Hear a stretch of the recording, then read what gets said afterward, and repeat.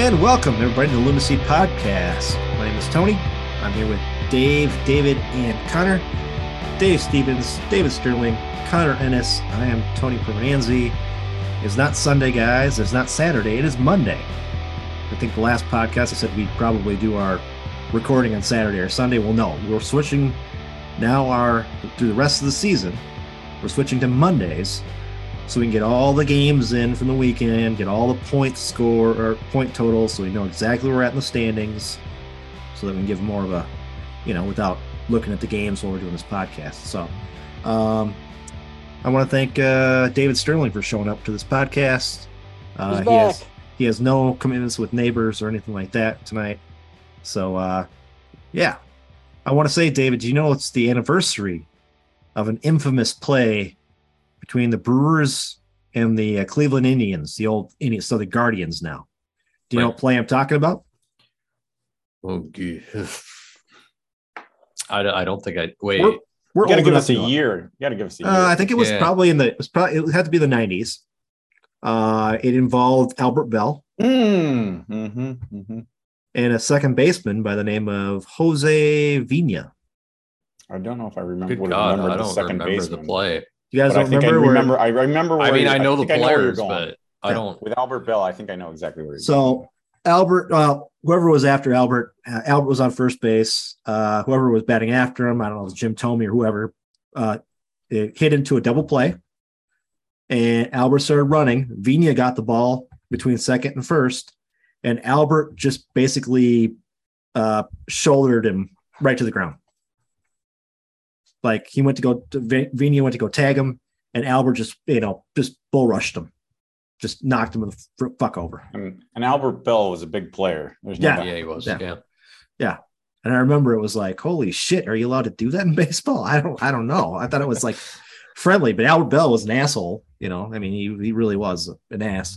And he decided that he was going to go all out on Fernando Vina. So, yeah. So they did not turn the double play? No, it did not. And Vina's hat came off, and he was pissed. And Albert was just like, whatever, fuck you. Walk back to the dugout. And yeah, so that was that. Okay. Albert did not get called for interference in that play either. I feel like isn't the interference rule relatively new?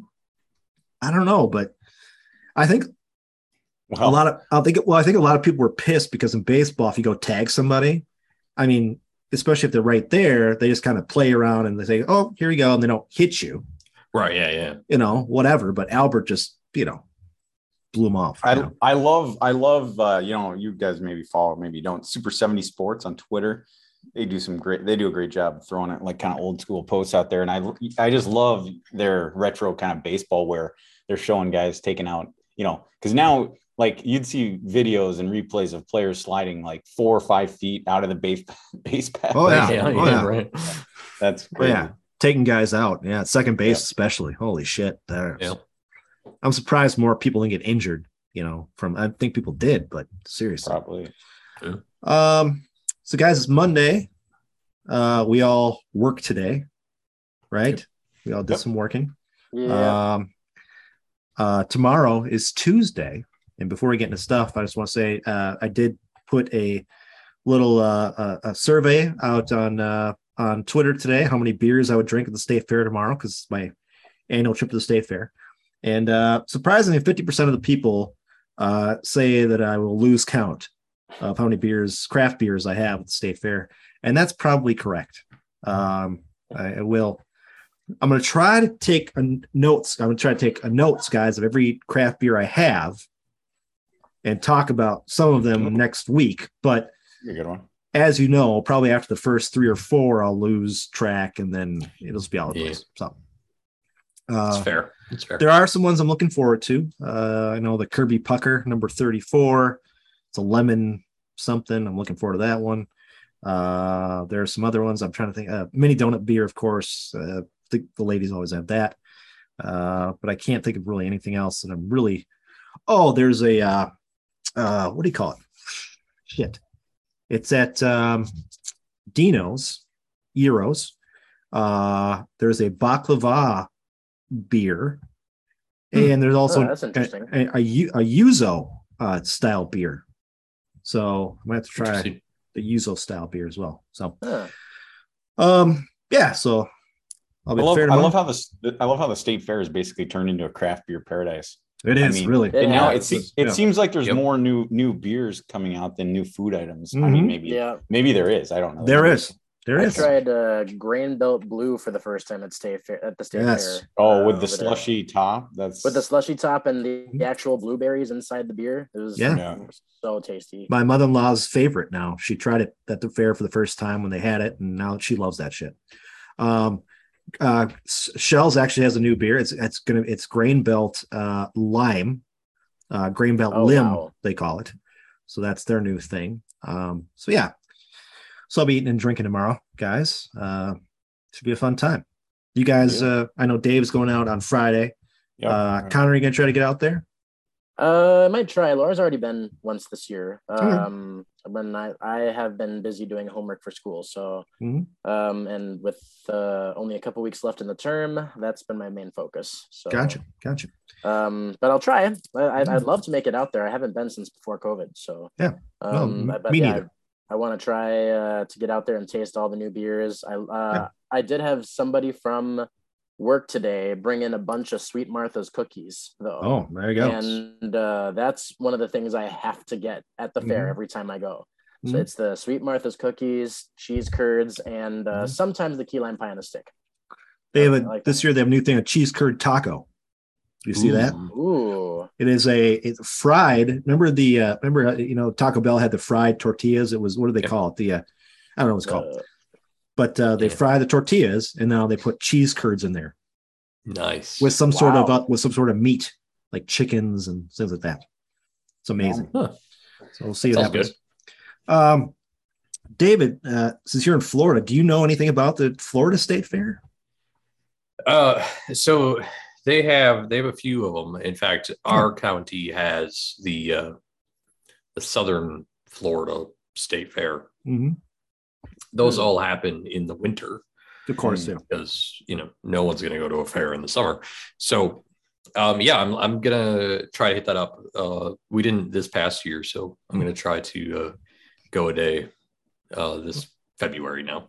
Yeah, but yeah. So yeah, hit that up. Let us know how it goes, how it compares to Minnesota's, and you've been to Wisconsin's. Yeah. So how it compares to Minnesota and Wisconsin. One more thing about beer, guys, before we get into our beer talk.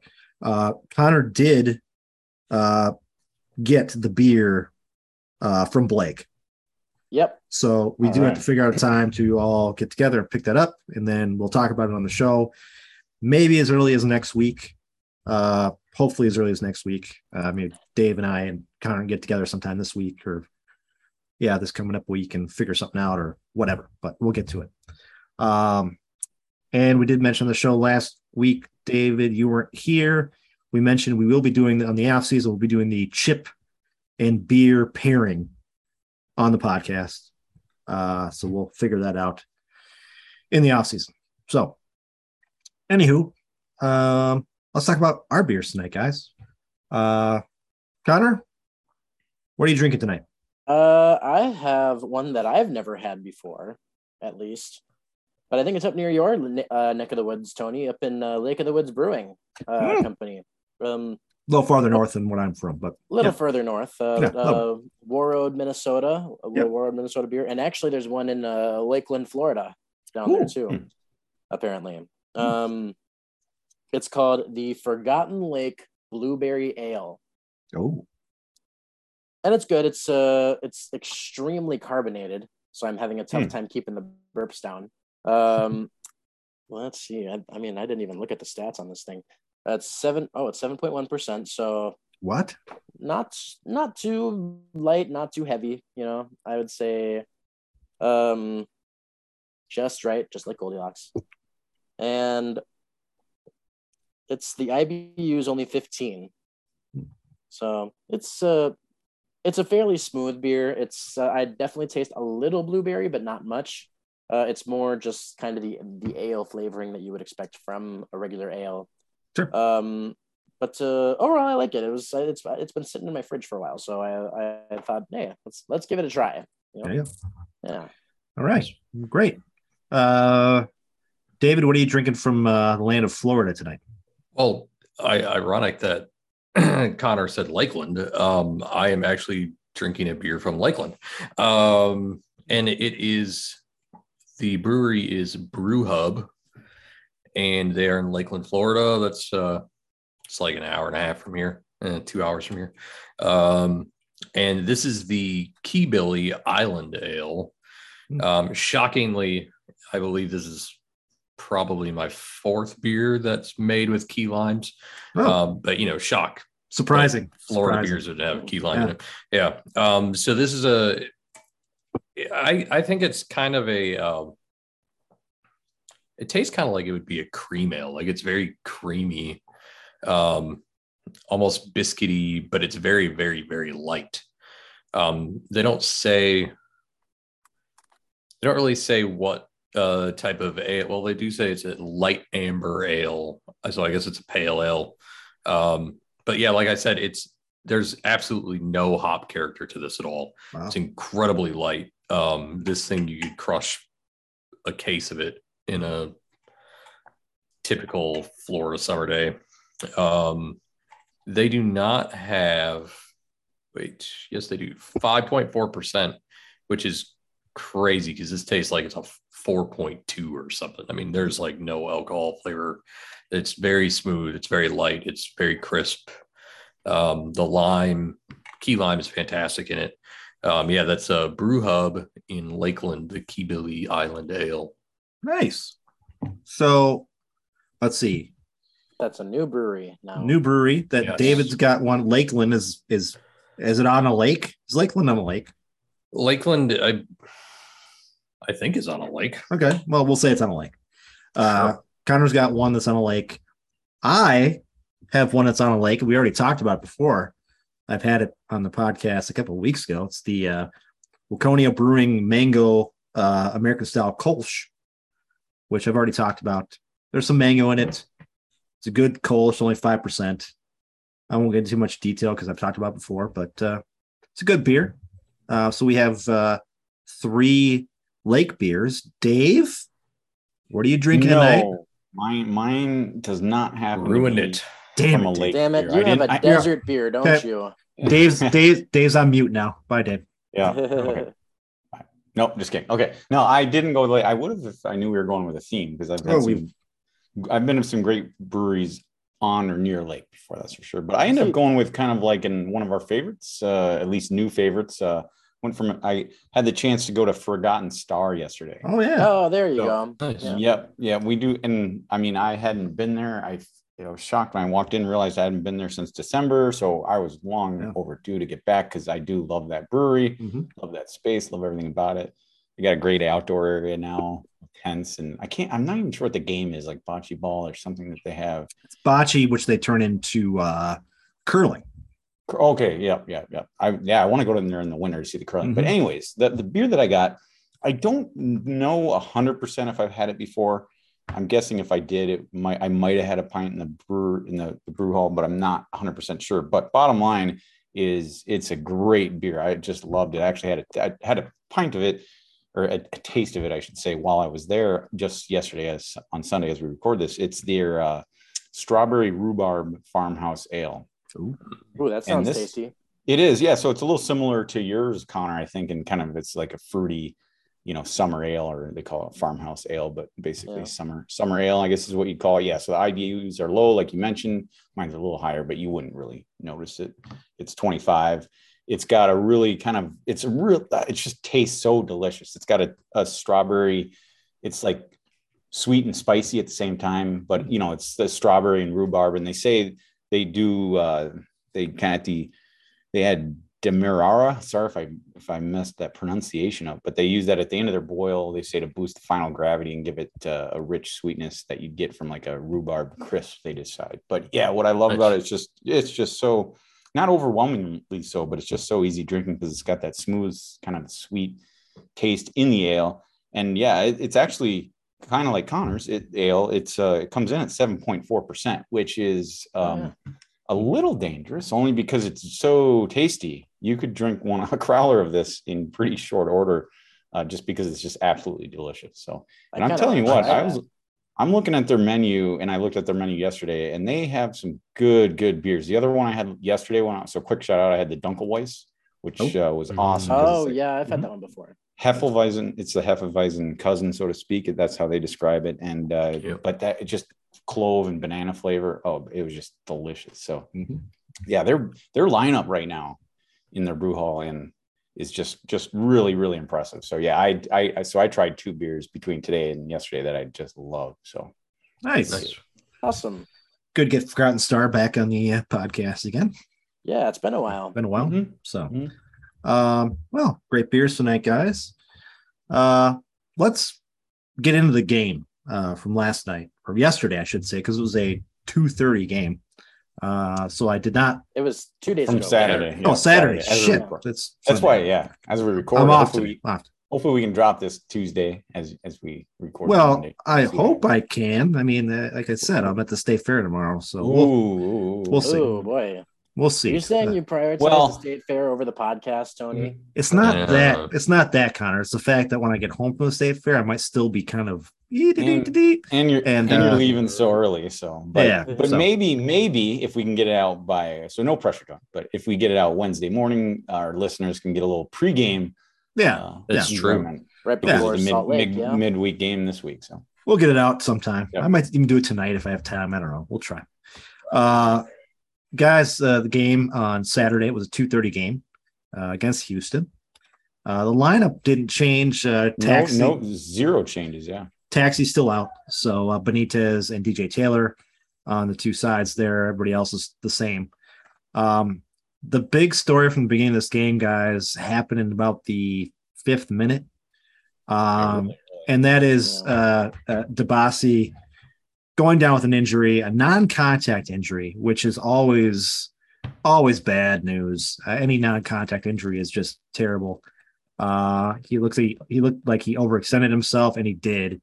He ruptured his what was it, guys? His quad ligament in his quad, pretty much, or tendon, one of the two.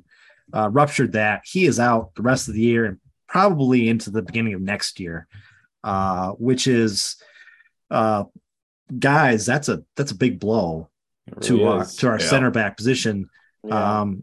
You have Kelman back there. You have Colin Montgomery, I guess. Yeah. We wouldn't give for like a Wyatt Omsberg right now. Yeah, potentially. Yeah. Nabi, Kevin Gucci. He hasn't. I might be mistaken. I don't believe he's played in a regular season MLS game, but he played. I know I'm pretty sure he played in the friendly against Everton. Yeah. So he's been playing almost regularly with them in UFC 2. So that's a possibility. But I mean, I think in the very short term, I mean, say what you will about the guy, but like we should be grateful that we know Brent Coleman's fully capable. He's done it. He had to do it last year, step in for Dibassy. That is their center back role. Yep. Whether it's this is the only input I can give on the entire first half of this game because I didn't get to watch it. But thanks to Blake, he provided me a breakdown of Boxy, Dibassy, and Kelman, statistically speaking. Nice. And Kelman is by far the best center back we have. Oh, this year? Right. Yeah, it's incredible. And I mean, I've always had reasonably good praise for Kelman. I know there are a lot of people that really dislike him for, I think, off-field reasons. Yes. But these statistics are really pretty impressive. I mean, he leads Dibassy and Boxall in, I would say, half the categories. He's at least second best in the others. It's pretty incredible. I'll text this to you guys so you guys see it because all right. It's just really incredible to see how good it has been for us. Mm-hmm. And I think people, again, there have been off-field issues with his drug issue. Yep. And then obviously whatever your opinion is on the BLM look issue. at this. it's pretty impressive though to see how well he's actually played. I mean, honestly. And like I said, I've usually had pretty decent praise for him, and statistically speaking, it's been correct. I mean, he's probably well, I guess you could look at it a couple different ways, and this is what Blake and I were talking about. Is that maybe this says more like Boxy and Dibassy are average center backs, where some people have been kind of thinking that those two are very good center backs, and maybe in actuality our three center backs are really pretty just average. But either case, Dibassy has been very good for us. It's going to be a really rough final stretch, knowing that he's not going to be with us. Well, and it's going to open a lot of questions for the and that's why I brought up Coleman right away, is because, I mean, you see, like, okay, who's going to step in and you get options like we talked about, Montgomery or Nabi, Kamaguchi, the first two that come to mind. Maybe talk of people moving around. I doubt that's going to happen, but yeah, I just think we're lucky. But the center back spot by good. Exactly. Well, I mean, if this was brought up by Minnesota 11 on Twitter, I think he was, if Taxi gets healthy, he can play center back. And with Benitez now, I responded to him and I said, with Benitez now, that makes sense. I mean, if Benitez is going to be playing right back, DJ is perfectly capable of playing left back.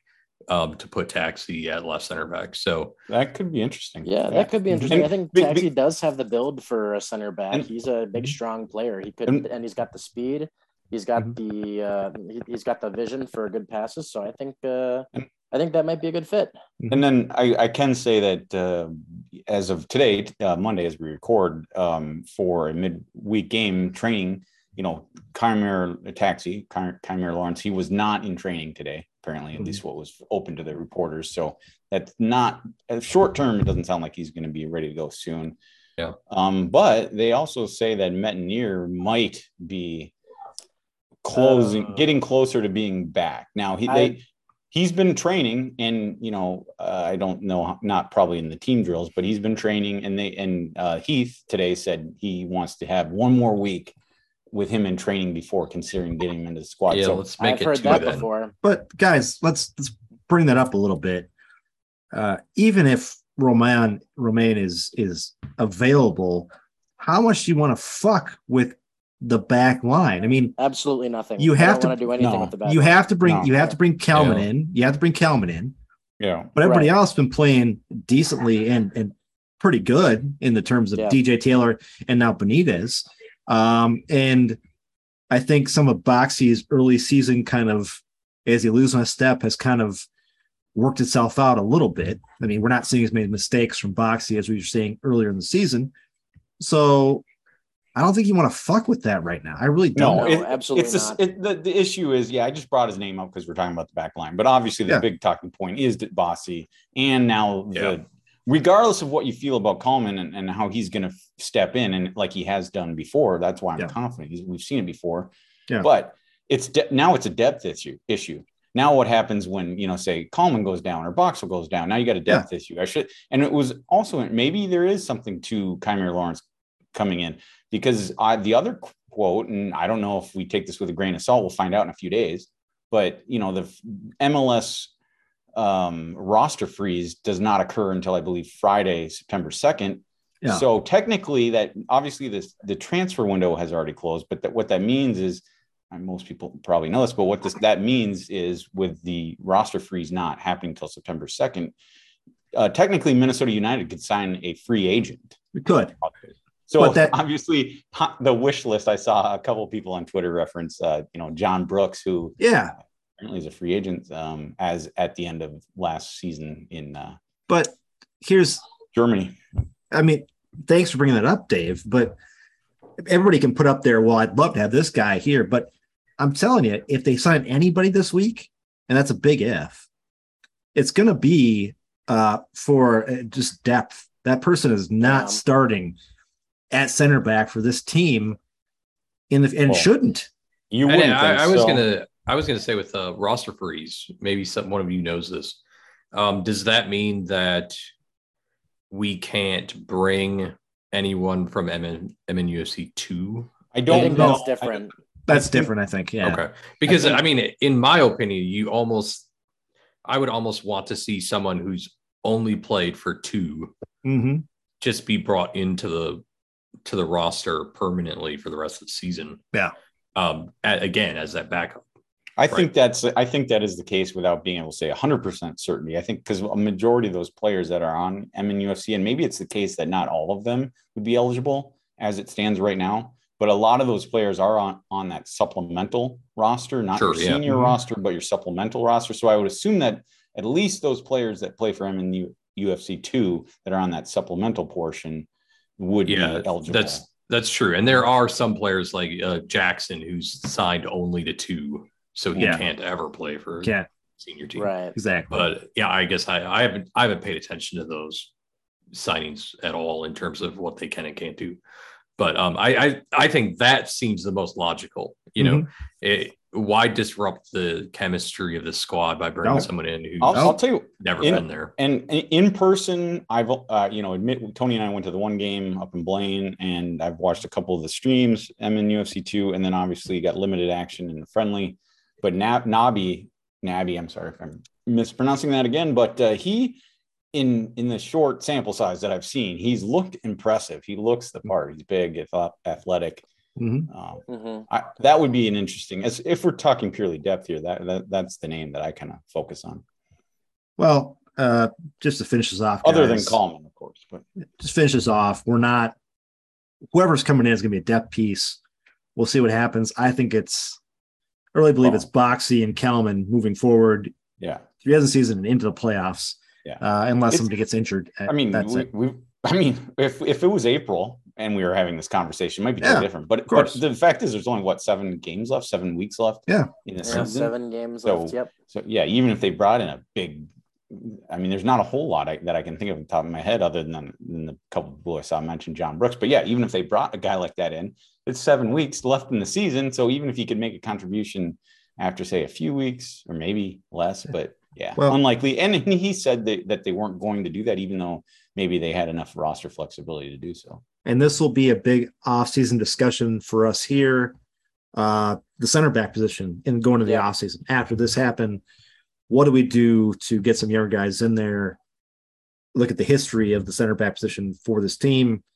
I mean, we should have been growing it for a couple of years now, and we haven't. So, you're talking about early 30s for everybody, and you're talking again potentially just average players. Really, I mean, we've never invested money in the center back position like we did quality money. We did once.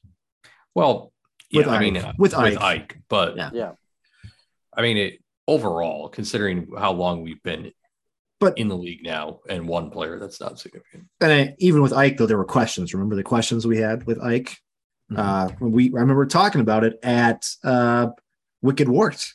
I really recall talking about Ike Opara coming in and saying, does he have enough left?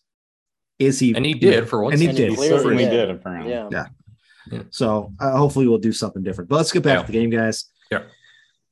Beginning of this game, from what I remember, lots of back and forth. But I think Houston had the advantage in this game early.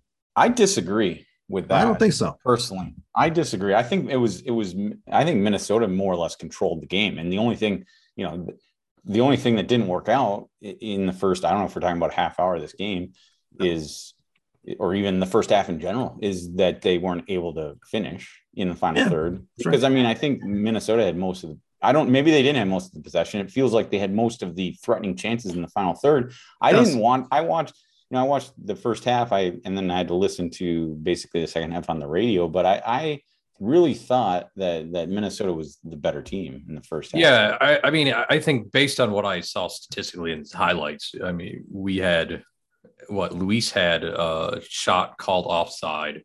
Right. He had the bicycle kick that just missed. Oh shit. He had the another shot that went right to Clark, or right, not Clark. Steve Clark. Yep. Yeah, Steve Clark. Yeah.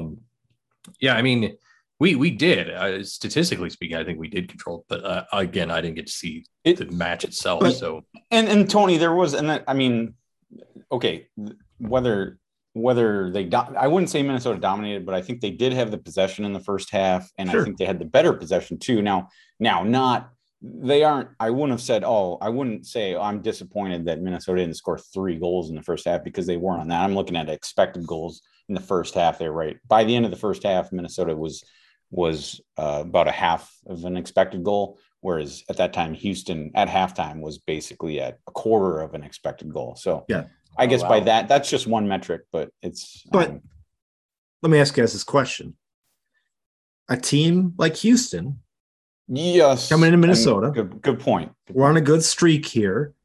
We should have looked better in the first half. Yeah. Well, good point. You know, guys, we can't be playing this whole game of shitty teams coming in here, and we look like average during the first half.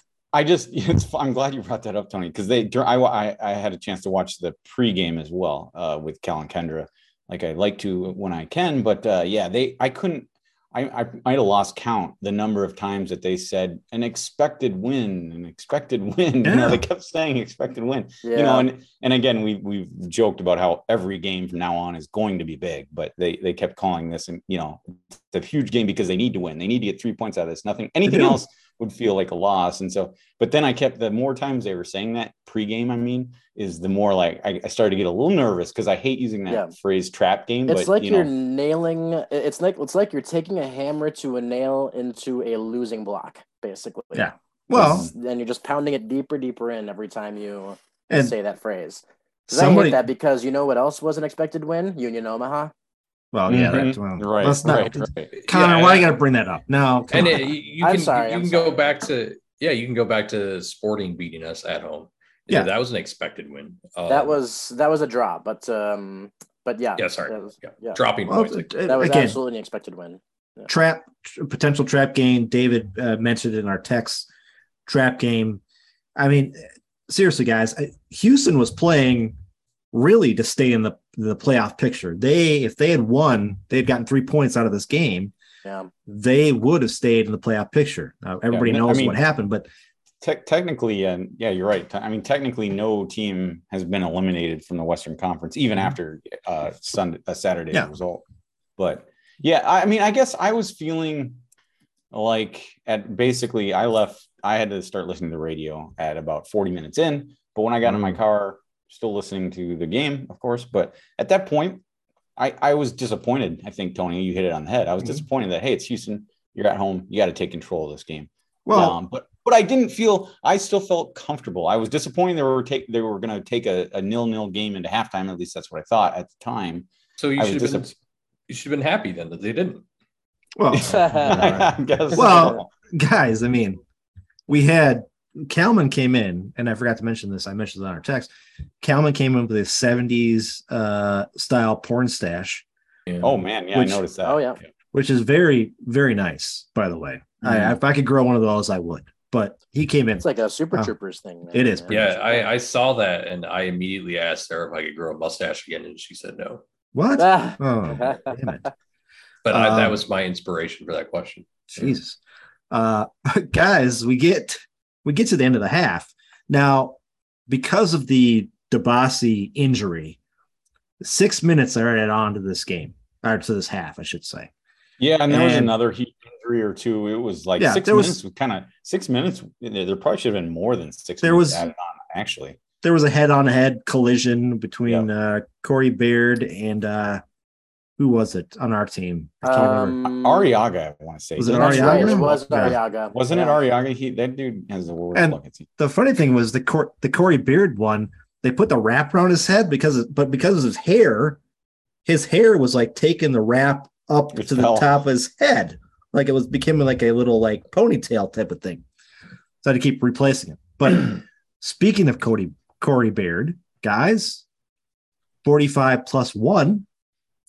Corey Baird gets the goal here. And it was later than that, wasn't it? No, it was 45+1. It was 45+1. Yeah, you're right. Yep. And he's wide open. in the box. Oh guys. my Yeah. goodness. He's just hanging Yeah. out. There's nobody within 6 and- feet of him. Yeah. So you can't. This ahead, is really David. messy because this is the risk that you carry with starting Benitez at right back.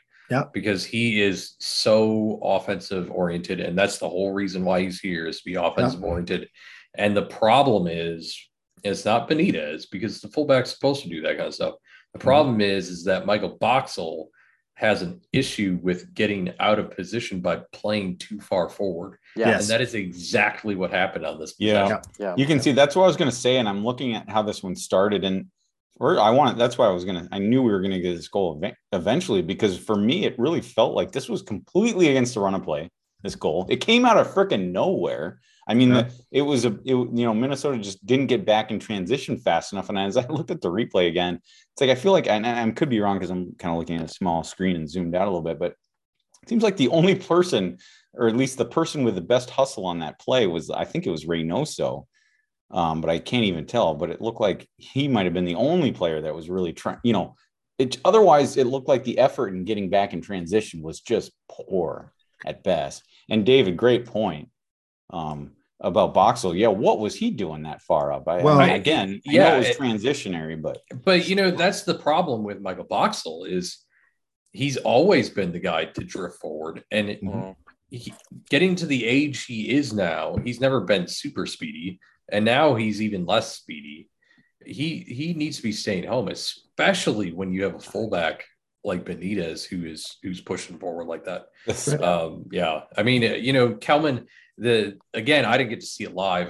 The very end of the replay, you can see Kelman yelling at somebody, and it's got to be Michael. It has to be. I don't know who else he would be yelling at, because Kelman, I think, had 2 guys that he was trying to cover. Yeah, and how do you miss? How do you miss Corey Beard with his big, his wrap on his head, and his big there's no reason for this. I think, David, what you're talking about with Boxy is you're right. He still has a problem where he gets up too far, right? And the year or two he played with Ike, he could do that because Ike could clean that shit up. And Ike did clean that shit up a lot. Well, I could clean that shit up because he had Romaine running down the side. Exactly. Well, he did that too. Yeah. But now you don't have the space is unbelievable. I think it's just Boxall. I mean, maybe because how old is he now? 33. I mean, I think so. He probably has lost a step, because I think actually Benitez was, he had Corey Beard had way too much space, number one, but Benitez was the only guy with even the slightest chance of getting there in time. I think it. Benitez and Boxall was just jogging. Of course, I'm watching it in slow motion. Jogging in slow motion, very nice. Boxall is jogging in slow motion. Holy shit! Here comes the ball. Ooh. But no, guys, this is again a terrible end of a half. We talked about this before. Give them a goal at the end of the half it's like a death knell for us. We just do it all the time. And this one kills because, like I was saying, I wasn't expecting it. I don't think anybody was expecting it. I was expecting 0-0 into the half, and against the run of play, in my opinion. And it was just terrible. And I think one of the things about this is, Dave, to your point, expecting 0-0 into the half. I was following it on my phone, just score line, and I was like, okay, we're going to go into half 0-0. And then when I finally watched the replays this morning, I was like, why are we pressing forward to get a goal that late in the half? Just go into half, tied 0-0. Who cares? I mean, so I really hope, I just really hope that that's something that the back line and the players themselves were deciding to do, and that wasn't something that Heath was trying to do tactically, because it's just reckless. There's no reason to take that chance. No. But guys, I mean, we go into the half down by 1 now, which is disheartening, especially at home. I'd say it's more than disheartening against the bottom side in the West. Against Houston. Yeah. And so we come out of the half. Heath makes a change. It is Will Trapp for Bongi. which then moves Robin Lod up to his attacking position, puts Will Trapp in there in the midfield, which is fine, but you then take Lod out of that midfield. Yeah. So I'm a little concerned. I was a little concerned about that. And then I think I text, and you said that, and I texted right away in our thread. And this one, in my opinion, I don't think that we're going to see. Well, I wouldn't be. You never know with the midweek game. It's you might have to throw that out. Oh no, but these next two games are huge. We'll get to that. But in my opinion, I don't think it's going to be. I think Lod has been great where he is in the midfield, and I think he should stay there. I think this was Saturday was a case though where Bongi unfortunately had some really, really bad touches in the final third, in the 18, actually inside the 18-yard box. And I think that's what led to it, because there was multiple, at least three. I think it's probably a big reason why Minnesota didn't get a goal in the first half was unfortunately due to Bongi. So I'm thinking that this was just, hey, we need to score a goal. We need better. Yeah. We need a better performance out of our wingers. And so I think Heath was forced to make a change at this point. And they've had Bongi on a long, long leash. He's played a lot more than I thought he would play. Of course, a lot of that's due to injury, but he's been playing a lot. And Bongi has been better, but he was bad Saturday. Well, and I wonder now with this midweek game, I wonder if that's going to help Heath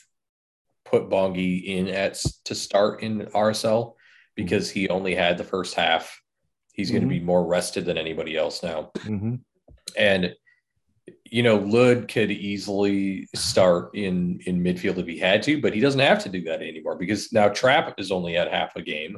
Yep. So he's fresher because he only played probably 48 minutes. And so it actually, I wonder if it is a sit because he played again. I didn't see it. I'm taking your word for it, Dave. If it is a sit because he was playing so poorly, or if it was he thinking, well, this might help us balance the attack out, but it's also going to keep Bongi's legs fresh for Wednesday. It's also going to help Trapp get fresh for Wednesday, because now he's got a few minutes to get going. I mean, I don't know. Yeah, no, you might be onto something. You might be onto something actually, because for Heath, it's kind of an early sub, an early unforced sub, I guess you call it. So yeah, and I mean, and it's unusual for Heath. I mean, to sub a player that he's trusted for so long just because he had an off half. I mean, that's unusual. But it did help, guys, because the bicycle kick that David talked about earlier happened in the 53rd minute. Mm-hmm. That was that's right. It was the second half. That was second half. The cross from Franco to Amaria, and he had bicycle. And guys, if that hits, hits, that's goal of the year. That's goal of the year. Yeah. That is fantastic. Least, and it's hard to tell how far off he was. I didn't see a really good angle of it, but I feel like it wasn't more than a yard. No, it couldn't have been more than a couple feet. Yeah. No, it was. He was on. I mean, he was there. It was just a little bit too wide. That would have been beautiful. It was perfect form. Awesome. You see that pressure coming in from Franco Fragapane more often nowadays, and I love that from him. You see him just in that final third, pressuring the defense, and the defense, they're not expecting it because Franco's never put on that kind of pressure before. So it's a weapon going forward that we could really use. I really hope he continues it. So well done to Franco. And then that's funny that I'm just that was one of those that I had to listen to on the radio. And I mean, the guys are great on the radio, but not they can't do it justice. And somehow that is the first time I watched the replay just now. And that I'd say maybe 2 feet, but gosh, it looked closer from the angle. But that was stunning. I think he had another one. Armia did. He did right afterwards. Another shot. He got a cross in from Alan Benitez. Missed. Of course, it was saved by the goalie there. But so we had some opportunities, guys. In the 68th minute, Mender Garcia comes in for Arriaga, which is, I mean, I guess you want to keep attacking. Yep. Why not? You liked it, yeah. I like it. Yep. Like it. But you're at home. You got to be aggressive. Yeah. guys, we go all the way to the 79th minute, and that is when it's an own goal. But is it really an own goal? I mean, really, is it? It's an alternate goal. Let's call Yeah. it that. Because come on. I mean, I think it was going. It had a chance to go in regardless of whether it was deflected. It's Ray, dude. Yeah. Come on, it's Ray. Why is it an own goal? And I don't think that Clark had a good line on the ball either. I think that whether it gets deflected or not, Clark is going to struggle to save it, and it's probably going in. So I still think. I mean, by definition, it is an own goal. So, but Fafa gets a leg on it, and that's another guy like Michael Barrios, who is just a thorn in our side. Fafa, I don't like Fafa. Yeah, I saw the stats, and I had forgotten that until the pregame, and like he like in his, I think he has 10 games against Minnesota ballpark. He had scored like 6 goals and 3 assists or something. Those numbers might be slightly off, but the point is, he sounds right. He has been to his days playing for the Union too. When he played for Philadelphia. Those numbers are just insane. Yeah, Fafa is he's a loons killer. He's a loons killer. And he had some opportunities in this game that he could have scored on too. That were, guys like that. Just they bug me, and I hate them. They're great players, and I'd love to have them on your own squad. When I say I hate a guy, it's not that I don't respect the guy. I respect the guy, but I hate the things he does to the loons. Yeah. After the technically Ray Fafa half goal piece thing, why don't they do that? Why don't they? In football they allow half sacks, don't they, Dave? Yeah, they do. So I think in MLS you should allow half goals. Something like this, big Fafa gets one half own goal, and Ray also gets one half goal. I like it because when you see it, especially after watching the replay a number of times, you just don't know. You don't know. Oh, yeah. But it was certainly hit well, and you never know. I mean, the goalkeeper might have saw that all the way into his hands. You just don't know. But obviously, with the deflection, he had no chance. I mean, there are own goals that are obviously own goals. Okay, right. We've seen that before. But there are goals like this. Like this is kind of Ray's deal, and Fafa helped, but give him a half a goal each. Okay. Yeah, and I don't. Sorry to back up, but I just thought I had to mention that. I think David, you mentioned it when you were talking about the first half, possibly, but like it was Armaria that was well off sides when he put one in the back of the net. Oh, that's right. Prior to that own goal. Yeah. But I mean, it's hardly worth mentioning other than because he was clearly offsides by a mile, but it's only worth mentioning, I think, because of Ray's kind of like, it was Reynoso, right? With his back heel. Gone. But clearly way, way, way offsides, but just worth mentioning because it was fun. Here's the question, guys. After the own goal, Heath brings in Dunlade for Fragapane. Now that was a little surprising. Now, I don't know if you guys are like me, but my thinking was, are we just setting up for a draw here? Because really, Fragapane is like he's kind of one of the catalysts up there. But you're bringing a forward, You are, but not as well skilled as Fragapane is. But we all know. I think we know that if you're talking about defensive prowess, and maybe getting back. I mean, we're not too confident in Dinladi in that ability. No, not at all. No. Yeah, I mean, I go back to the midweek game. I think sure. I think it's Adrian saying, "Okay, I'm going to make an offensive substitution that probably isn't going to matter." But the one thing that does matter is I'm keeping a key piece fresh. Yeah.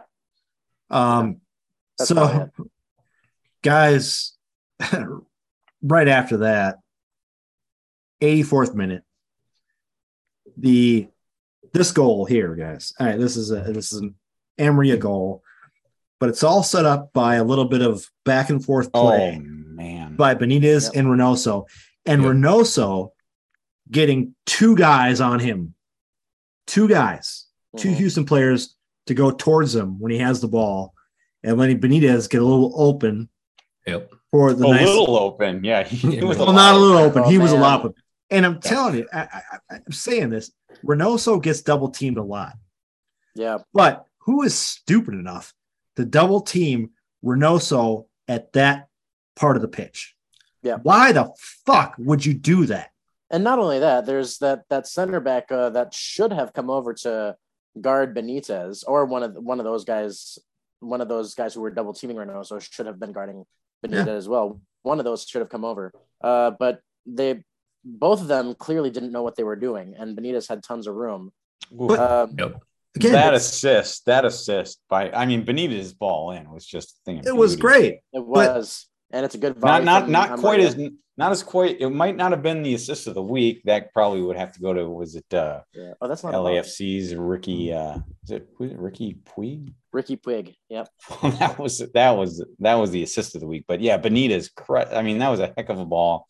And did you see that? Like, Benitez had his arms in the air just after he passed it before Henry scored. He knew. Yeah. Yeah. But again, guys. Yeah. Going back to what I said. Who is stupid enough to double team Ray in that position? The bottom team in the West. That's just dumb. Yeah. As the coach of Houston, you got to be like yelling at these guys, like, don't double team them down there. Well, and it might suggest that they don't have enough paperwork on Benitez to understand that. Right, true. That's what he's here for. And if you're going to double team Ray, then you're going to leave open a guy that likes to put the ball into the box. How many times has he crossed into the box since he's gotten to Minnesota? All the time. It's 10 times, 12 times. He's a crossing guy. Yeah, that's what he's here for. So the fact that they did that, regardless of how dumb it is to double team Ray at that juncture, the fact that they left him open, it means that they had no idea. They hadn't scouted Benitez at all. Oh, and they left Amaria open too. Right. He had a few feet of space in front of him. Guys, I came up with. I've seen that Benitez. Amaria combination quite a few times since Benitez has gone in. It seems to be working pretty well for us. Paraguayan connection. The Paraguayan connection. I have a new name for that. It's called Powerguay. Powerguay. Powerguay. Yeah, I could get used to that. I like that. And I have a new name for Benitez now with all his crossing. I'm gonna start calling him the crossing guard. Oh, that's clever. Because he's clever. He's defensive. He's a guard. Yeah. Guard. He's also crossing. So he's the crossing guard. Yeah. That is clever. I need a new nickname because the sniper's not here anymore. So I needed a nickname for somebody. I got taxi. I got the crossing guard. So, guys, we went from low coming out of the half. Very low. All of us, I think, were. David, especially with the Bossi's injury. Now, we didn't know. Right. We did not know at that time. Yeah. We did not know. But it's not his injury. It wasn't looking good. But his injury, okay, that was a bad thing. But being down a goal. Well, that combination made it feel like a shitty first half. Yeah. Now, David was having a good time with his neighbors. They're probably all drinking and talking about whatever. Yes. Exactly right. So he didn't give a shit. But I'm kidding. He gave a shit. His neighbors are like, "Why do you care?" He's like, "Because it's my team, man." But no, we went from a very low point. Yeah. All of a sudden, guys, within a couple minutes, we were high, and that stadium, you could tell from the broadcast, that stadium came back to life after that first goal. It got there. At the second goal, it erupted, and guys, everybody knows what happened in the rest of the game. We won 2-1. Let's talk about the fact, though, that games like this are what great teams are made out of. When you're down a goal, when everybody's down on you, especially at home, and you come back for 2 goals in the second half, these are the type of teams that make playoff runs, guys. Yeah. And check the tapes. Sorry, David, but check the tapes. I think this is something that we've probably said even in some of the losses, in that kind of I don't know, middle portion of the season where they were really kind of down, had that bad run of play, ending with the game that we saw in person in Miami. Yep. But even I think even in losses, but obviously when you're talking about a comeback win like we are today, this team has shown that it's not going to give up. It just doesn't. Mm-hmm. That's right. You typically see that hustle and performance. You don't see anybody with their, heads hung low or their shoulders slouching. The give up is not there. They're always trying. And I mean, I think it's for days like this, or for Saturday, I should say, but because they just don't give up.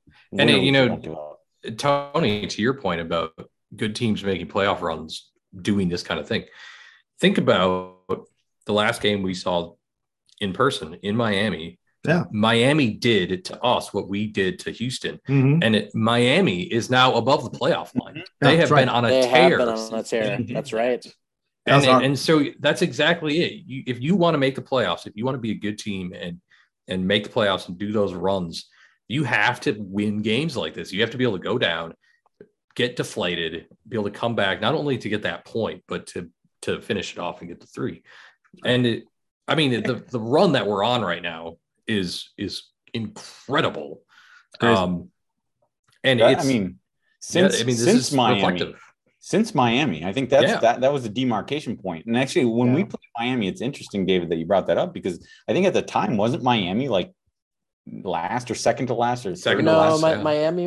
Oh, were they last? I think they're second to last. Yeah, at the time, I think they were. They were. So we kind of went into that game expecting that was the game where we're going to turn it around. Yeah, and it almost was. It almost was. They had the lead. It didn't turn out that way. It's interesting then that you brought that up, David, just to see what Miami has done since that game. That might have been the game that started for them. And then obviously it wasn't that game for Minnesota, but it was the game after.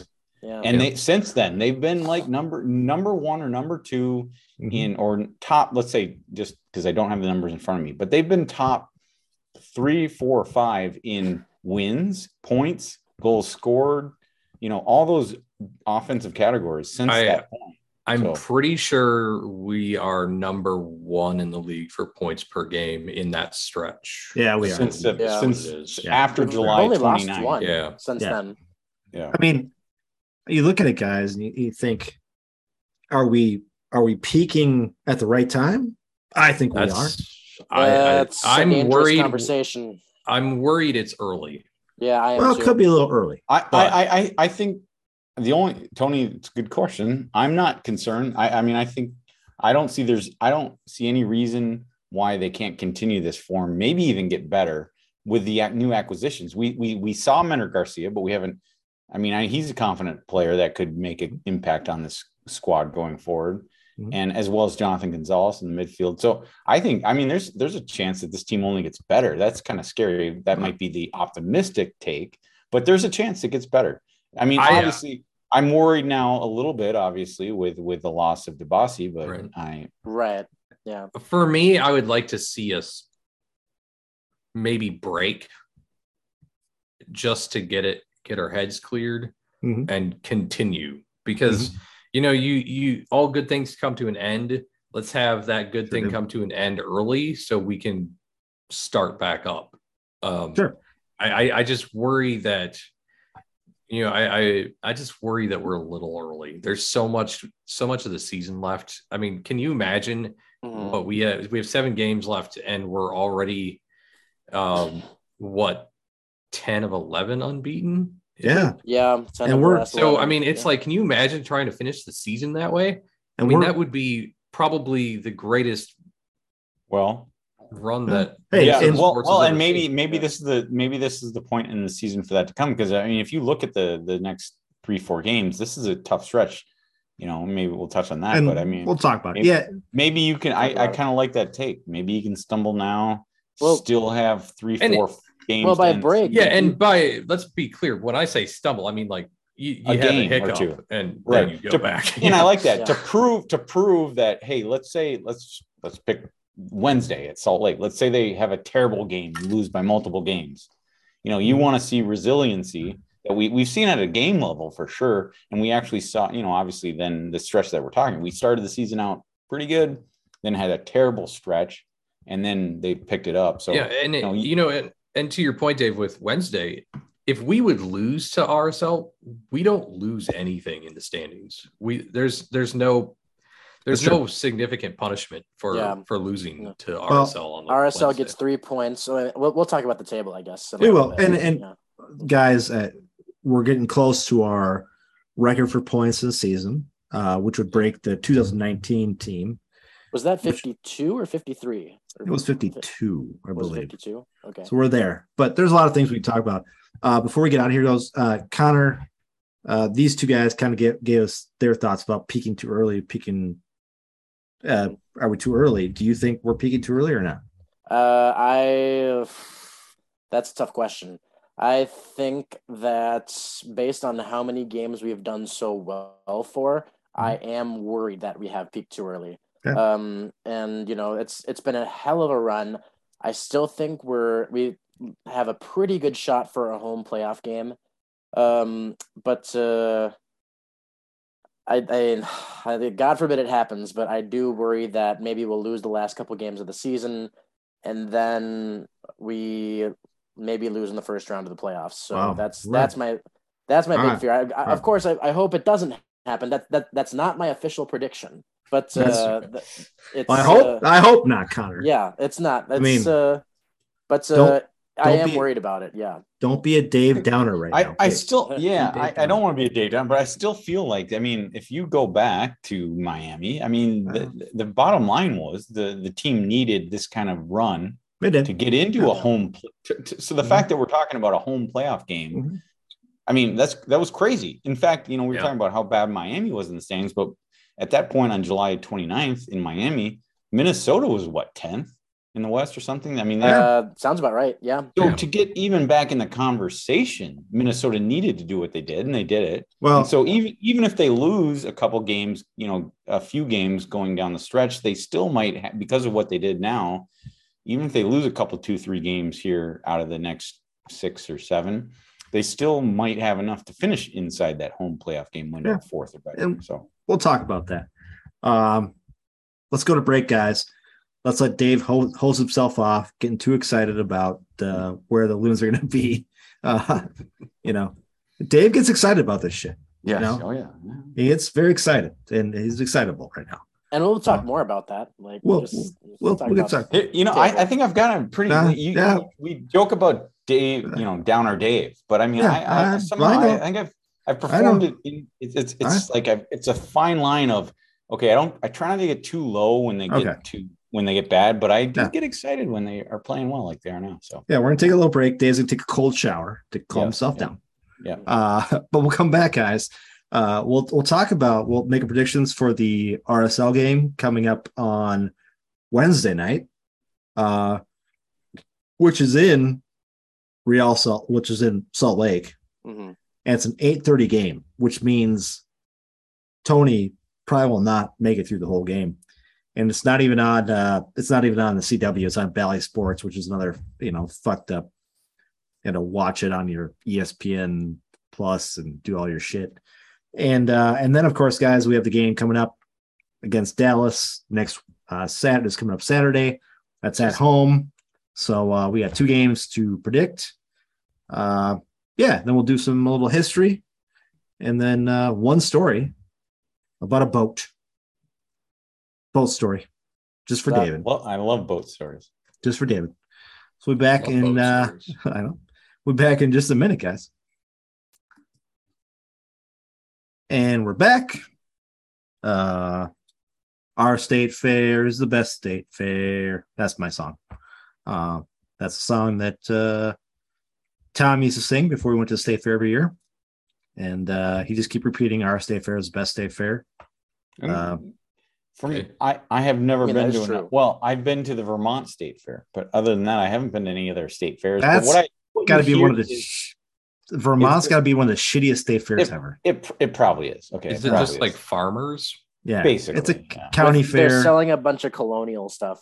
It's a county fair that they call a state fair, basically. But sell a bunch of cheese. From everything I heard, and obviously we're biased living in Minnesota, but from everything I've heard, that Minnesota State Fair must be in the top what 5 of state. Oh, it's Well, got to be number 1. Yeah, Two. it's top for average attendance, right? Yes. And then second for total attendance. Yes. And So- the only reason it's second for total attendance, David, is why? Because Texas is a month long. Exactly right. Yeah. So there you go. If ours was a month long, we'd have the top attendance. I swear to God, we would. Right. So we have the best state fair in the freaking country. There's no doubt about it. No argument here. That's what I'm saying. I knew it was- No, absolutely no argument. Yeah. That's why I fucking go every fucking year. Best state fair. If I was in Iowa, I wouldn't go like every like year. we said earlier, it just keeps getting better with all these new craft beers you can Right. get there. That's right. That's Yeah. right. I feel like Iowa has a really good fair, don't they? I Iowa's think you're right. number I think 2. you're right. Iowa's They do. number 2 for I think experience. I think. Yeah. Or something. The girls all went there before COVID. This was last year. It was last year, 2021. They all went down there to meet up with Kayla. Is that Des Moines area? Or It is Des Moines, right outside Des Moines. Yeah, they have a huge area for it too. Their area is bigger than our area, but they don't use it as much as we do. Like ours, we use ours like everything is in there, right? Des Moines or the Iowa State Fair, they've got a huge area, but there's a lot of area to like just kind of hang out, and there's nothing there, and a lot of grassy areas and whatever. So it's different. But I digress. We should get back to soccer. Guys, let's look quickly at the Western Conference standings right now because, well, got some movement happen. moving at LAFC, of course, is still at the top. Austin is sitting at number 2, although Austin did beat LAFC this last weekend. So they gained some points on LAFC. We are sitting comfortably. Well, not comfortably. Comfortably. We are sitting could in be third. Close. I mean, it's We could almost be. comfortably. Yeah. We are 40 sitting in third, and Third place. No, third place with 2 games on hand. Yeah, To everybody Dallas, in yeah. the top 3 has 2 Yeah. games in hand to Dallas, which is unusual at this part of the season. But I get maybe not because of the way they restructured the schedule. Most teams have fewer midweek games, but apparently Dallas might have played a couple more of those. But yeah, 2 games in hand. So yeah, the 1 point lead looks a little better when you have 2 games. So you got Dallas in 4th. You got Nashville in 5th with 39 points. RSL in 6th place with also 39 points. LA, the Galaxy with 37 points, 7th place. Yep. You got Portland sitting right behind there in 8th place with 36. Yeah. Then you got Vancouver, Seattle, Colorado, all chomping at the bit. You can go all the way down basically San to Jose. Yep. Well, the way the schedule or the way the scoreline shook out. I mean, you can go all the way down to the 11th and say all these teams have a chance to make the playoffs. And Well, no, Houston still has a chance, I would say. technically, Not a big one, I think Not a I big think one. there's a problem with doing that, Dave, and that's the fact that LA Galaxy has 2 games in hand on everybody below them. I see that. Yeah. I see that. So, I mean, I get what you're saying because technically Colorado probably does have a shot at 11th, but the fact that Galaxy has those 2 games, it's pretty tough. Well, let me ask you this. Like, I mean, anything's possible, like I just said. I mean, no team has been eliminated from the playoffs in the Western Conference. Only LAFC have guaranteed themselves of a playoff spot at this point. Is there a point total you'd be comfortable with? Because I'm still nervous sitting at 44 points. Yeah. Personally. I mean, I know realistically, like if you went on to like any, kind of gambling websites and looked at the odds of making the playoffs, I'm sure it'd be very, very favorable for Minnesota, but Right. I don't know if there's a point total I'd be comfortable at. I guess, what I mean? think 45, it might- 46. It might be somewhere in there. 50. Like if I'm Austin, I I'm think it's comfortable 50. right now. I would feel comfortable. comfortable with 50. Mhm. I think, especially with the way that the conference is shaping up. There are so many teams up here who are capable of 50 points. I just so I mean, okay, I just brought that up because I'm still a little bit nervous considering that the 8th place Portland is, 8 points behind Minnesota at this point. So there is room there. Yes, a game in hand for Minnesota, but I guess what we really should be talking about is, over the last couple games, Minnesota has really put themselves in a position to have a home playoff game. And that's what this team should be thinking. Yeah. And that's Well, the home playoff game. And because home playoff game, I'll be there. Dave will be there. Connor will be there. Hell yeah. Sterling. You better fly up. Not there. Playoff game? No. No. If we'd have a conference final, yes. Oh, okay. So if conference final, I would do. So they're saying that right now. Okay. If we have a conference final in here, I'll make that. You're coming in. Okay, there you go. All right. I mean, awesome. I might have a lot of people pissed at me, but I'll make it happen. Probably. Yeah. Your wife is number one to be pissed at you, but Yeah. Yeah. So I mean, bottom line is, I mean, Minnesota's sure put themselves in a pretty good spot over the last month, and then basically a month. But this week is going to have a lot to say about that. Yeah, for sure. let's not talk about, I mean, guys, we know where the Loons are at. Let's talk just briefly, guys, about the lower part of the standings here. I think I've talked about this on the podcast before. You got Portland in 8th place, Vancouver in 9th, Seattle in 10th, Yeah. Colorado 11th, and SKC in 12th. These are teams, guys, that we're used to seeing. Well, circle in those standings, circle Seattle, because Seattle, remember, has never not made the playoffs. That's right. I was on record in this podcast. I don't know if it was this year or last year, but just praising Seattle and how somehow they had managed to make the playoffs for 10 plus years. Every single year make the playoffs. That still could happen this year, but I mean the odds are against them. It could, but if you look at where they're sitting right now, though, they're 4 points behind 7th place LA Galaxy with LA Galaxy having a game in hand. So they're going to need to make a huge effort to be able to get them back. I don't think Seattle mathematically can get in. Honestly, I mean, I know that they can. Don't say mathematically, but no, I mean, I get they can, but it's basically impossible because at 1.22 points per game, you are never going to make the playoffs. They would literally have to win out to make the playoffs at this point. And because the sad thing was, it's not. Yeah, the sad thing for Seattle, not for Minnesota. But the sad thing for Seattle is it's not necessarily okay. Fine, you look at the standings. Oh, you're 4 points back. That's all fine and good. They can make up 4 points. Whoa, not so simple. It's the problem is there's too many teams above them. Right. Yeah, I mean, I think like it's not just one team you're making ground on; it's several teams you need to be better than. That's why I don't like using the term mathematically. Like mathematically means there's a chance. I think mathematically you still have using that word. You still have to argue the fact that you're talking like a snowball's chance in hell can't be considered mathematical. I mean, I just don't see how any team can make the playoffs below 1.4 points a game. David, I agree with you. Like I really do. That's why I wanted to circle Seattle and say, holy cow, there's a really good chance that they will not make the playoffs for the first time in their history. That's significant. But the only pushback I'd give is, if you asked me after we had just lost to Miami, just basically a month ago, how do we, Minnesota made the run from 10th or 11th, wherever they were, all the way now to 3 as we speak. So then I would counter that argument and say, but that was a month ago. That was over a month ago.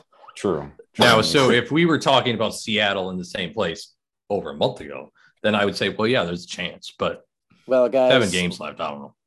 Guys, look at Seattle's schedule though. And it looks pretty favorable for Seattle. Yeah, but it's the MLS. You never. It's Seattle. It's the MLS. Yeah. You've got. I mean, we almost lost to Orlando. Houston. We almost lost to Houston. Seattle's home to Houston. Their only real challenge is going to be home to Austin.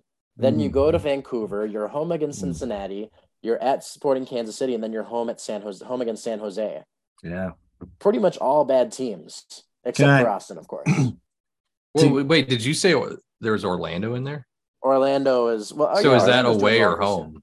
It's away. So that's going to be a challenge. Yeah, that's true. Orlando's doing all right this year. And you're going to have the Heat. Good. That's right. The Heat kills them. Yeah. Can I say one thing, guys, before we get out of the standings thing and talk about our predictions? Is that there's potential here for the Northwest portion of MLS. Portland, Vancouver, Seattle to be locked out of the playoffs this year. That'd be fantastic. When is that? Never happened. When does that happen? Never. It's never happened before. Never happened before. I mean, we know Seattle has been. But I mean, that whole Pac West needs to be just shut up and go away from that. Yeah. we don't like those guys in the Pac West. Let me tell you. Just like what Yeah. happened to California last year with the LA Galaxy, San Jose, Yeah. and LAFC That's- all missing the that's true. playoffs. That was That's true. delicious. That's true. It's a great year. Yeah, going into the year. I mean, I look at the standings. I think I was on record for saying I thought both LA area teams would be in the playoffs. But I mean, probably also would have predicted that Portland, Seattle would be there. I mean, I think the big one is Austin. I never saw that coming. No. Austin being there. Dallas. I didn't think I'd see Dallas above the playoff line this year. Nashville was kind of a wild card. We knew they were going to be pretty good, and then I think Real Salt Lake. So there's a few teams there that are kind of throwing a wrench in things. Yeah, Nashville's scaring me right now because they've been on a tear lately. They're getting hot right now, so they scare me. If we meet them in the playoffs, we'll have to really be on our game because they've been hot over the past couple of games. Yeah, I don't. I mean, Yeah. unless you're. Let's assume, well, I guess at this point you can't assume, but let's just say it's LAFC. That's the only team I'd feel comfortable with in week 1 of the playoffs because they would have the only bye because it'd be great to host a game, but no matter what, you're going to be playing a good team, whether you're hosting or not. Yeah. So, I feel like this is kind of playing out like 2019. We controlled our own destiny and then RSL snuck up and stole 3rd place from us. Like, I feel like this is kind of playing that same way because RSL's hanging around. Yeah. And, they've obviously got the same 2 games on Dallas. Yep. And they have the same game on Nashville as we do. Yep. Which really, those games in hand really play out in our favor, but they play out in RSL's favor too. The nice thing for us right now is that we have the first tiebreaker against RSL pretty handily For now. in place For right now. now. Yeah. So it's like if there's a team I'm worried about down the stretch, it's RSL because I've seen it play out 4 years. Well, yeah, that is a good point. I'm glad you brought that tiebreak because we know the first tiebreaker in MLS is wins, right? Not points per game or anything like that. It's wins. That's right. It's not goal differential. Yeah. And goal differential. It's wins in Minnesota. Yeah, it is sitting at 13 wins, which is 3rd by 2 games. So that's nice. We can play this game every week on this podcast, guys. And maybe we will. Yeah, we probably will. We probably We might will as well. But speaking of RSL, guys, let's talk about predictions for Wednesday's game. And because David talked about RSL, David's going to go first. David. 2-2 draw. 2-2 draw. I think this is where this is why I was foreshadowing earlier. Mhm. I think we're going to hiccup in and that's not even really a hiccup because we're still staying unbeaten. But yeah, I think we draw points. All right. Connor, what about you? I'm also going to predict a draw, but it's a 1-1 draw. Ooh. Yeah. Minnesota has had surprisingly good luck for the most part in RSL. Mm-hmm. They've never really won there, I don't think, but they've always come out. They've come out with a draw most times. I could be wrong about that, but the last few times I've seen them play at I believe you're right. RSL, they've been pretty good. Yeah, So I think you're right. I think they've come out pretty lucky, and I think that luck is gonna be on our side. We're not gonna get the win, but we get the draw. All right. I'll go next. I'm predicting a 1-0 win by the Loons. And my prediction also is I will not see that goal by the Loons because I'll be sleeping. And it'll be scored by Brent Kelman, right? Potentially. So I think we'll go into the break as 0-0. And I think they score the winning goal in the 80th minute. I will be fast asleep by then. I will wake up to 75 texts from you guys saying, blah, blah, blah, blah, blah, blah, all that shit. And I will feel bad about it. That's what'll happen. Next time we have the podcast, then I'm going to ask you where your all-seeing eye is. Yeah, that's the way it works. It's scarily specific. It's going to work, guys. It's what works. Dave, how about you? All right. Yeah, I honestly, listening to your guys' predictions, I think the way you backed them up were all great. I won't spend too much time. I almost could have picked any one of your score lines. and be pretty confident in that prediction, but I'm never confident in my predictions because I never predict them accurately. I'm going to go 2-0 win on the road. Oh shit! So I'm not That's downer convincing. Dave tonight. I'm positive. I mean, there's so many reasons you could predict a draw. I mean, a draw makes a lot of sense. Even a loss, maybe, midweek game on the road, RSL. But you know what? The fact is, hey, they're hot. When you're hot, you're hot. And Minnesota is certainly that. And they've found a way to win games, whether they're coming from behind or scoring 3 or 4 goals a game. Yeah. I just think fair. I'm just going to ride that wave. Yeah. So question for you guys then, with RSL being the road game on Wednesday, and of course FC Dallas coming up at home on Saturday, do we rest players on Wednesday with there being little to no risk? That is possible. And that's that is actually why as I was listening to your guys' predictions and explanations, that was actually why I was when I first heard it, that I was kind of leaning to the same way. I just wanted to have a little different take. Yeah, I think that's exactly what you do because you want to come out strong at home. We've got good depth on the bench right now, especially in the attack, I should say. So I think you rest your players where you can. You make early subs to get your, guys that you're just not going to rest like Ray. Yeah, True. You do that. David, I don't disagree with that take at all. I think that's a really good take, honestly, because like you said earlier, I mean, you don't want to lose. You never do. Nobody does. But I mean, if they lose to an RSL team, they wouldn't be giving up position in the standings, like I think you were referencing to, and it would be one of those games in hand for RSL, still leaving Minnesota with 1, right? Or they'd be. You mean for Dallas, right? Oh, Dallas, right. Yeah. But the bottom line is you're still got a game in hand above Dallas, and then yes, you lost to RSL if that happened, but you're still ahead of them in the standings. Yep. And then you maintain the game in hand against Nashville too. So yeah. Right. So I don't want to predict that, and I didn't, obviously, but it's a good take. It is. All right. Well, Dave, we're going to turn right around, do a little snake draft action.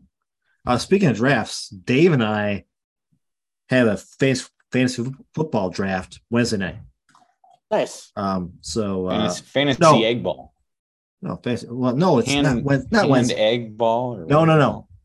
I have a draft Wednesday. Wednesday night. Do you really? Oh, I do. That's right. Fantasy egg hand. My bad. That's what. So that's why you're not going to make the game or watch the game is because you're doing fantasy football draft. I'll be watching the game, but I might fall asleep in auto draft.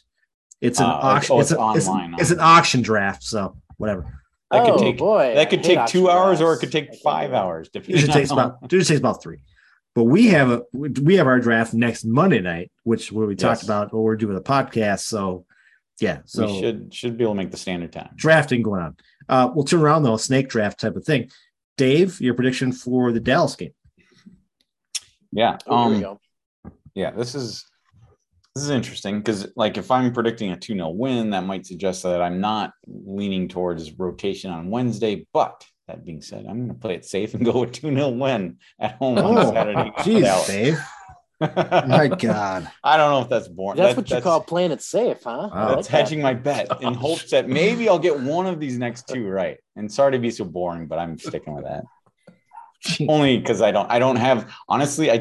haven't watched a lot of Dallas games this year. I really haven't. So I don't have a finger on Dallas. I don't even know. I don't know how to follow that. I mean, that's 2 wins in a row with 2.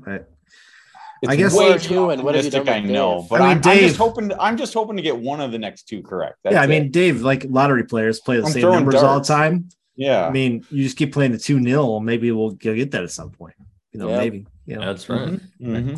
I'll go next. I think this against Dallas. Dallas is a tough team, guys. Mm-hmm. They're there. I think this is actually a 2-2 draw against Dallas at home. Okay.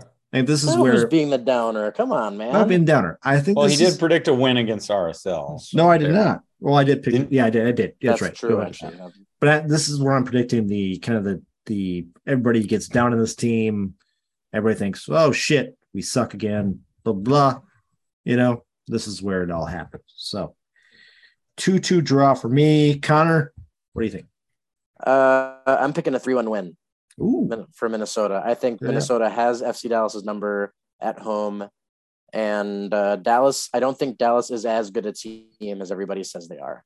So I think that they've in their last 2 games have been a 4-0 defeat at Nashville, and then a 1-1 draw at home against Real Salt Lake. So I think when Dallas goes on the road to Minnesota, they lose. Yeah. Yeah. Get it. David? So I think piggybacking off Connor there, Dallas has been pretty good on the road, but when they play decent teams, they're not. As Connor said, they lost 4-0 at Nashville. They give up 3 goals at LAFC. They gave up 2 goals at Austin. They gave up 2 goals at Houston. So they're good at giving up multi-goals on the road. I think it's 3-1. I'm going with Connor's score line as well. There we go. You dip. Nice. Predictions for the next 2 games, guys. Connor, you got some history for us? I got a little history, sure. I have the wrong spreadsheet up right now. Let me open it up. Sure. I got my log of all of our breweries, which, by the way, we're up to 125 now. Jesus. Nice. Ridiculous. And that includes, by the way, Brew Hub that David had on the podcast tonight. Okay, sorry, go ahead. No, I was just going to say on that subject, where we get our stickers from now, I can't even think what it's called. They are now doing posters. Oh. And I thought it would be kind of cool to do a poster that has all of the breweries. Ooh. That'd be cool. For like the end of the season thing or something. Mm-hmm. Anyway, yeah. So that's just a thought. Go, Connor. All right. So today is August 29th, 2022. So we're going to go back a week to the 22nd. Yeah. And let's see what we got here. You know what? We're going to go with a United win at Tampa Bay Rowdies in 2015, 3-1. Nice. Have you been back to a Rowdies game since that championship game, David?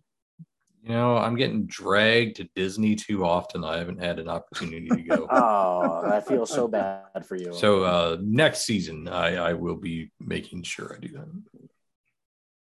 All right. Well, and I will say I clearly have not updated this calendar because I only have Kicks stats from here on. So I better update this calendar. But we're going to move forward to August 25th, 1976. The Kicks won the conference championship match against the San Jose Earthquakes, 3-1. Very nice. Earthquakes. Advance to the 1976 Soccer Bowl. Yes, the Soccer Bowl. Yeah. So that was pretty cool. That's their inaugural season. They go to the Soccer Bowl. Very nice. Cool. Yeah. What else we got? Okay, so it was yesterday. I unfortunately have no stats for today, but it was yesterday that unfortunately in 1976 the Kicks lost the Soccer Bowl 3-0 against the Toronto Metros Croatia. I think we had that one on. We had that one. We looked that up. I think it was like weird. I think it was like owned by a Croatian company or a team or something. Mm-hmm. Or like or I think it was a group in Toronto, wasn't it? It was a group. Yeah, Croatian group. Community or something. Yeah. But yeah. So that's what I've got for history today, guys. All right. Cool. All right. Funny stories, guys. Well, not funny stories. I have one funny story and one just story. We'll start with the story because David sent it to us on text a couple weeks ago. I want to talk about it. It's this boat that is it's a sailboat that they just came up with, guys. They invented a sailboat. Wow. I don't know how. I mean, not like sailboat technology's not been around for how many years. But this one is a transatlantic ship capable of carrying up to 7,000 vehicles as a sailboat and reducing emissions by 90%. It's powered directly by wind. The problem is the consortium that makes it is out of, I think it's Sweden. Yep. I believe. The only downside, of course, guys, of using wind power is that it will take about twice as long to cross the Atlantic. No kidding. No shit. That's why they invented the Weird. diesel engine. I know. Yeah. Yeah. And it's not funny. Minute. I mean, it's not funny because I get why they, we should all be concerned about climate change. Yeah, of course. But it's just, it's like, it was such a big deal. They're like, oh, we invented this new ship cargo ship that can run on green energy. And it's like, no, I'm pretty sure that's like 5,000 years old. Yeah, there's a reason why we stopped using it. Yes. Yeah, the problem is, it's tackling problems small to big. And I mean, yes, there needs to, in order to fight climate change, you need, new inventions and hopefully things that we haven't even thought about or seen. That we need technology to solve the climate crisis, but a sailboat is not going to be the answer. No, and I mean, I'm a big tall ship guy. Like I love that time of sail, all that kind of stuff. So it's a nifty idea, but it is. There is a reason why we switched to coal and coal engines in the 19th century, because we figured out that they could push the boat faster than 10 knots across the open Atlantic, or even nuclear power. Right. Oh, I'm big on that too. Yeah. I mean, you got your subs. Your submarines are running on nuclear power. Most of the submarines, and most advanced military ships are now on nuclear. My question, guys, is they can carry 7,000 vehicles across the Atlantic. Are these vehicles e-vehicles or are they gas powered vehicles? Because really, if you're carrying gas powered vehicles across on the boats, well, I think it should be a rule that they can only carry electric vehicles. I hope so. But wait a minute now. The other thing about your headline, Tony, is I'm confused about is a 90% reduction in emissions. What's that? I'm surprised it's not 100%. No, because they must have a motor in engines to take them in and out of port. Okay. Yeah. What I'm saying is, if you're not carrying e vehicles, electronic vehicles, then what's the fucking point? If you're carrying 7,000 gas powered vehicles, then there's really no reason to do this shit. Well, the thing is, if you carry the non-e vehicles, then if the sails somehow get destroyed in a storm, you can take all those engines, build one giant engine, and then just use that to sail across the ocean. Yeah. And I did see the picture of this. I think when David texted, I saw the picture of, and now it looks nothing like, looks very cool. Ship. It looks pretty. It does look very cool. I don't know if that was the actual ship or what, or the actual design.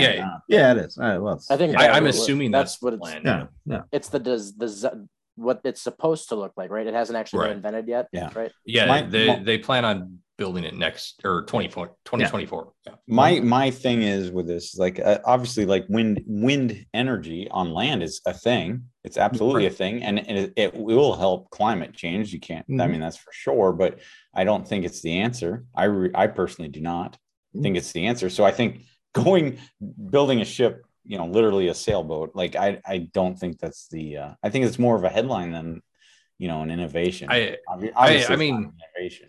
I told Sarah when I was texting you guys that I was hoping that once they finally christen it and they set sail, that captain, his name better damn well be Morgan. Yeah. There you go. Well, I told you if they can't get Captain Morgan, they should get his cousin Admiral Nelson. Right. Yeah. Admiral Nelson. Yeah. Why not? I thought it was funny that you mentioned that because I was literally telling Sarah that as you were as I texted that. I mean, it's that would make headlines again after Captain Morgan. Yeah, Captain Morgan, Admiral Nelson just brings their idiotic cousin on, Ron Diaz. Ron Diaz coming. Ron Diaz is the party director on that football. But let me tell you, the biggest problem with this, guys, is not wind powered and whatever. It's pirates. The pirates. I mean, you're gonna have pirates didn't even when you've think got of a that. ship moving that slowly. You're gonna get pirates. Slow. Well, now slow wait ship. a minute though. I mean, but wouldn't you we're talking about twice as fast as like 20 miles an hour or 20 knots, I should say. Like, Sure. couldn't you?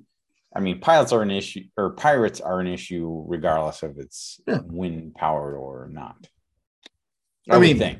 Well, Well, I'm if just it's a saying, not in the transatlantic Atlantic. vessel, yeah, Just saying. I mean, maybe in the Indian Ocean they are. yeah. Well, Or if you're going off the coast of Somalia or something like that. Yeah. Yeah. would be But- an issue. I mean, we're back. It's so funny. We're back to where it all started. We're talking Right. about wind power here. When we had wind power hundreds, 200 years ago, now we're back to wind That's- powered again. That's I'm my waiting. that's my problem. It's not. Yeah, I'm waiting It's not for an someone- innovation. Yeah, I'm waiting for someone to say, well, a great idea for killing climate change is, horsepower. Like we should use horses. I'm waiting for someone to say that. You're waiting for What somebody to say, I came with a new car But that's powered by a- horses. That's Right. exactly what it is, Yeah. though. But you're right, Dave. That's exactly what it is. Mhm. I mean, we just went back in time 200 years. Mhm. Yeah, and that's What not if you made innovation. It's sails not out of solar innovation. panels instead? Well, you could do that. Yeah, That'd be see, that would be something. solar power. Yeah. Yeah. I mean, yeah. I'm waiting Just an for idea. the Actually, washing machine companies to come out and say, hey, look, you have to spend energy on this washing machine. It's called hand crank. You put your shit through one by one and you hang. And also, you have to use your dryer.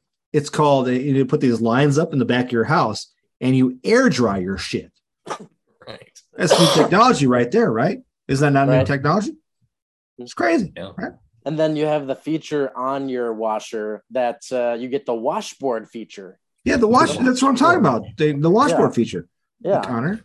Yeah. yeah, New that's the technology. problem. Yeah, that's the problem with all of that you just brought up. I mean, like, time is money, and that is not saving time, and that is No, it's not. No. you won't. It's just not. It's not the answer. Again, but Though It- I have ordered things from China that have shipped by boat. All right. And I mean, honestly, an extra month, considering how long it took I mean, I've had it literally take 3-4 weeks. So adding 3-4 weeks to that, I 100%. guess, isn't that big of a deal. Oh, I have a story for you guys. So do you guys remember when I think it was last year we got our Ted Lasso, our Ted Lasso loot crates. Yeah, yeah. So at the All-Star game, I met up with my buddy Tim on the way to the game.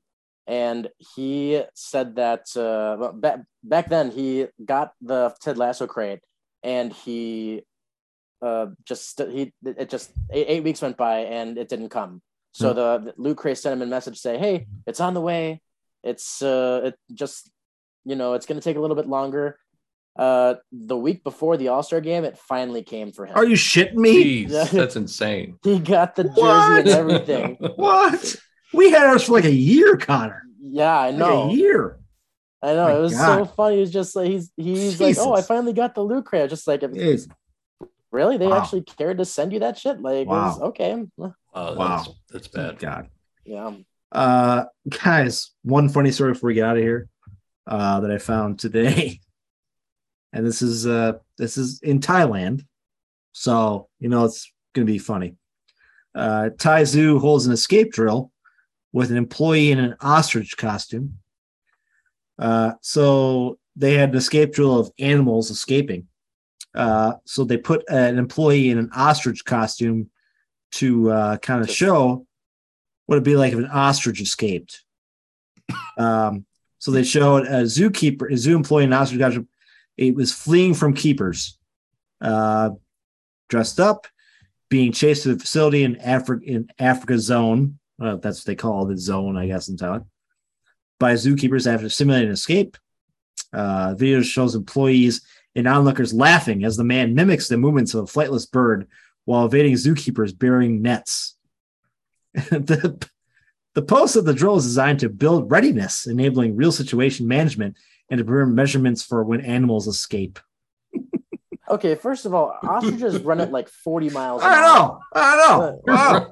It's Like, hey, who's going to go in the ostrich costume today and try to Right. keep the zookeeper? Should put them on like a moped or something to make it more realistic. Yeah. Seriously. I mean, this is what they do for escaped animals in Thailand. I mean, come on. This is just. You'd be better up like doing like a giant wind-up toy to go across and simulate that speed. I mean, think about the conversation beforehand. Okay, who wants to go in the ostrich costume today? You know, hey, Tim, you want to do it? Bob, you up for it? Yeah, there you go. Just gotta run away. Yeah, does that really prepare anyone? I mean, no.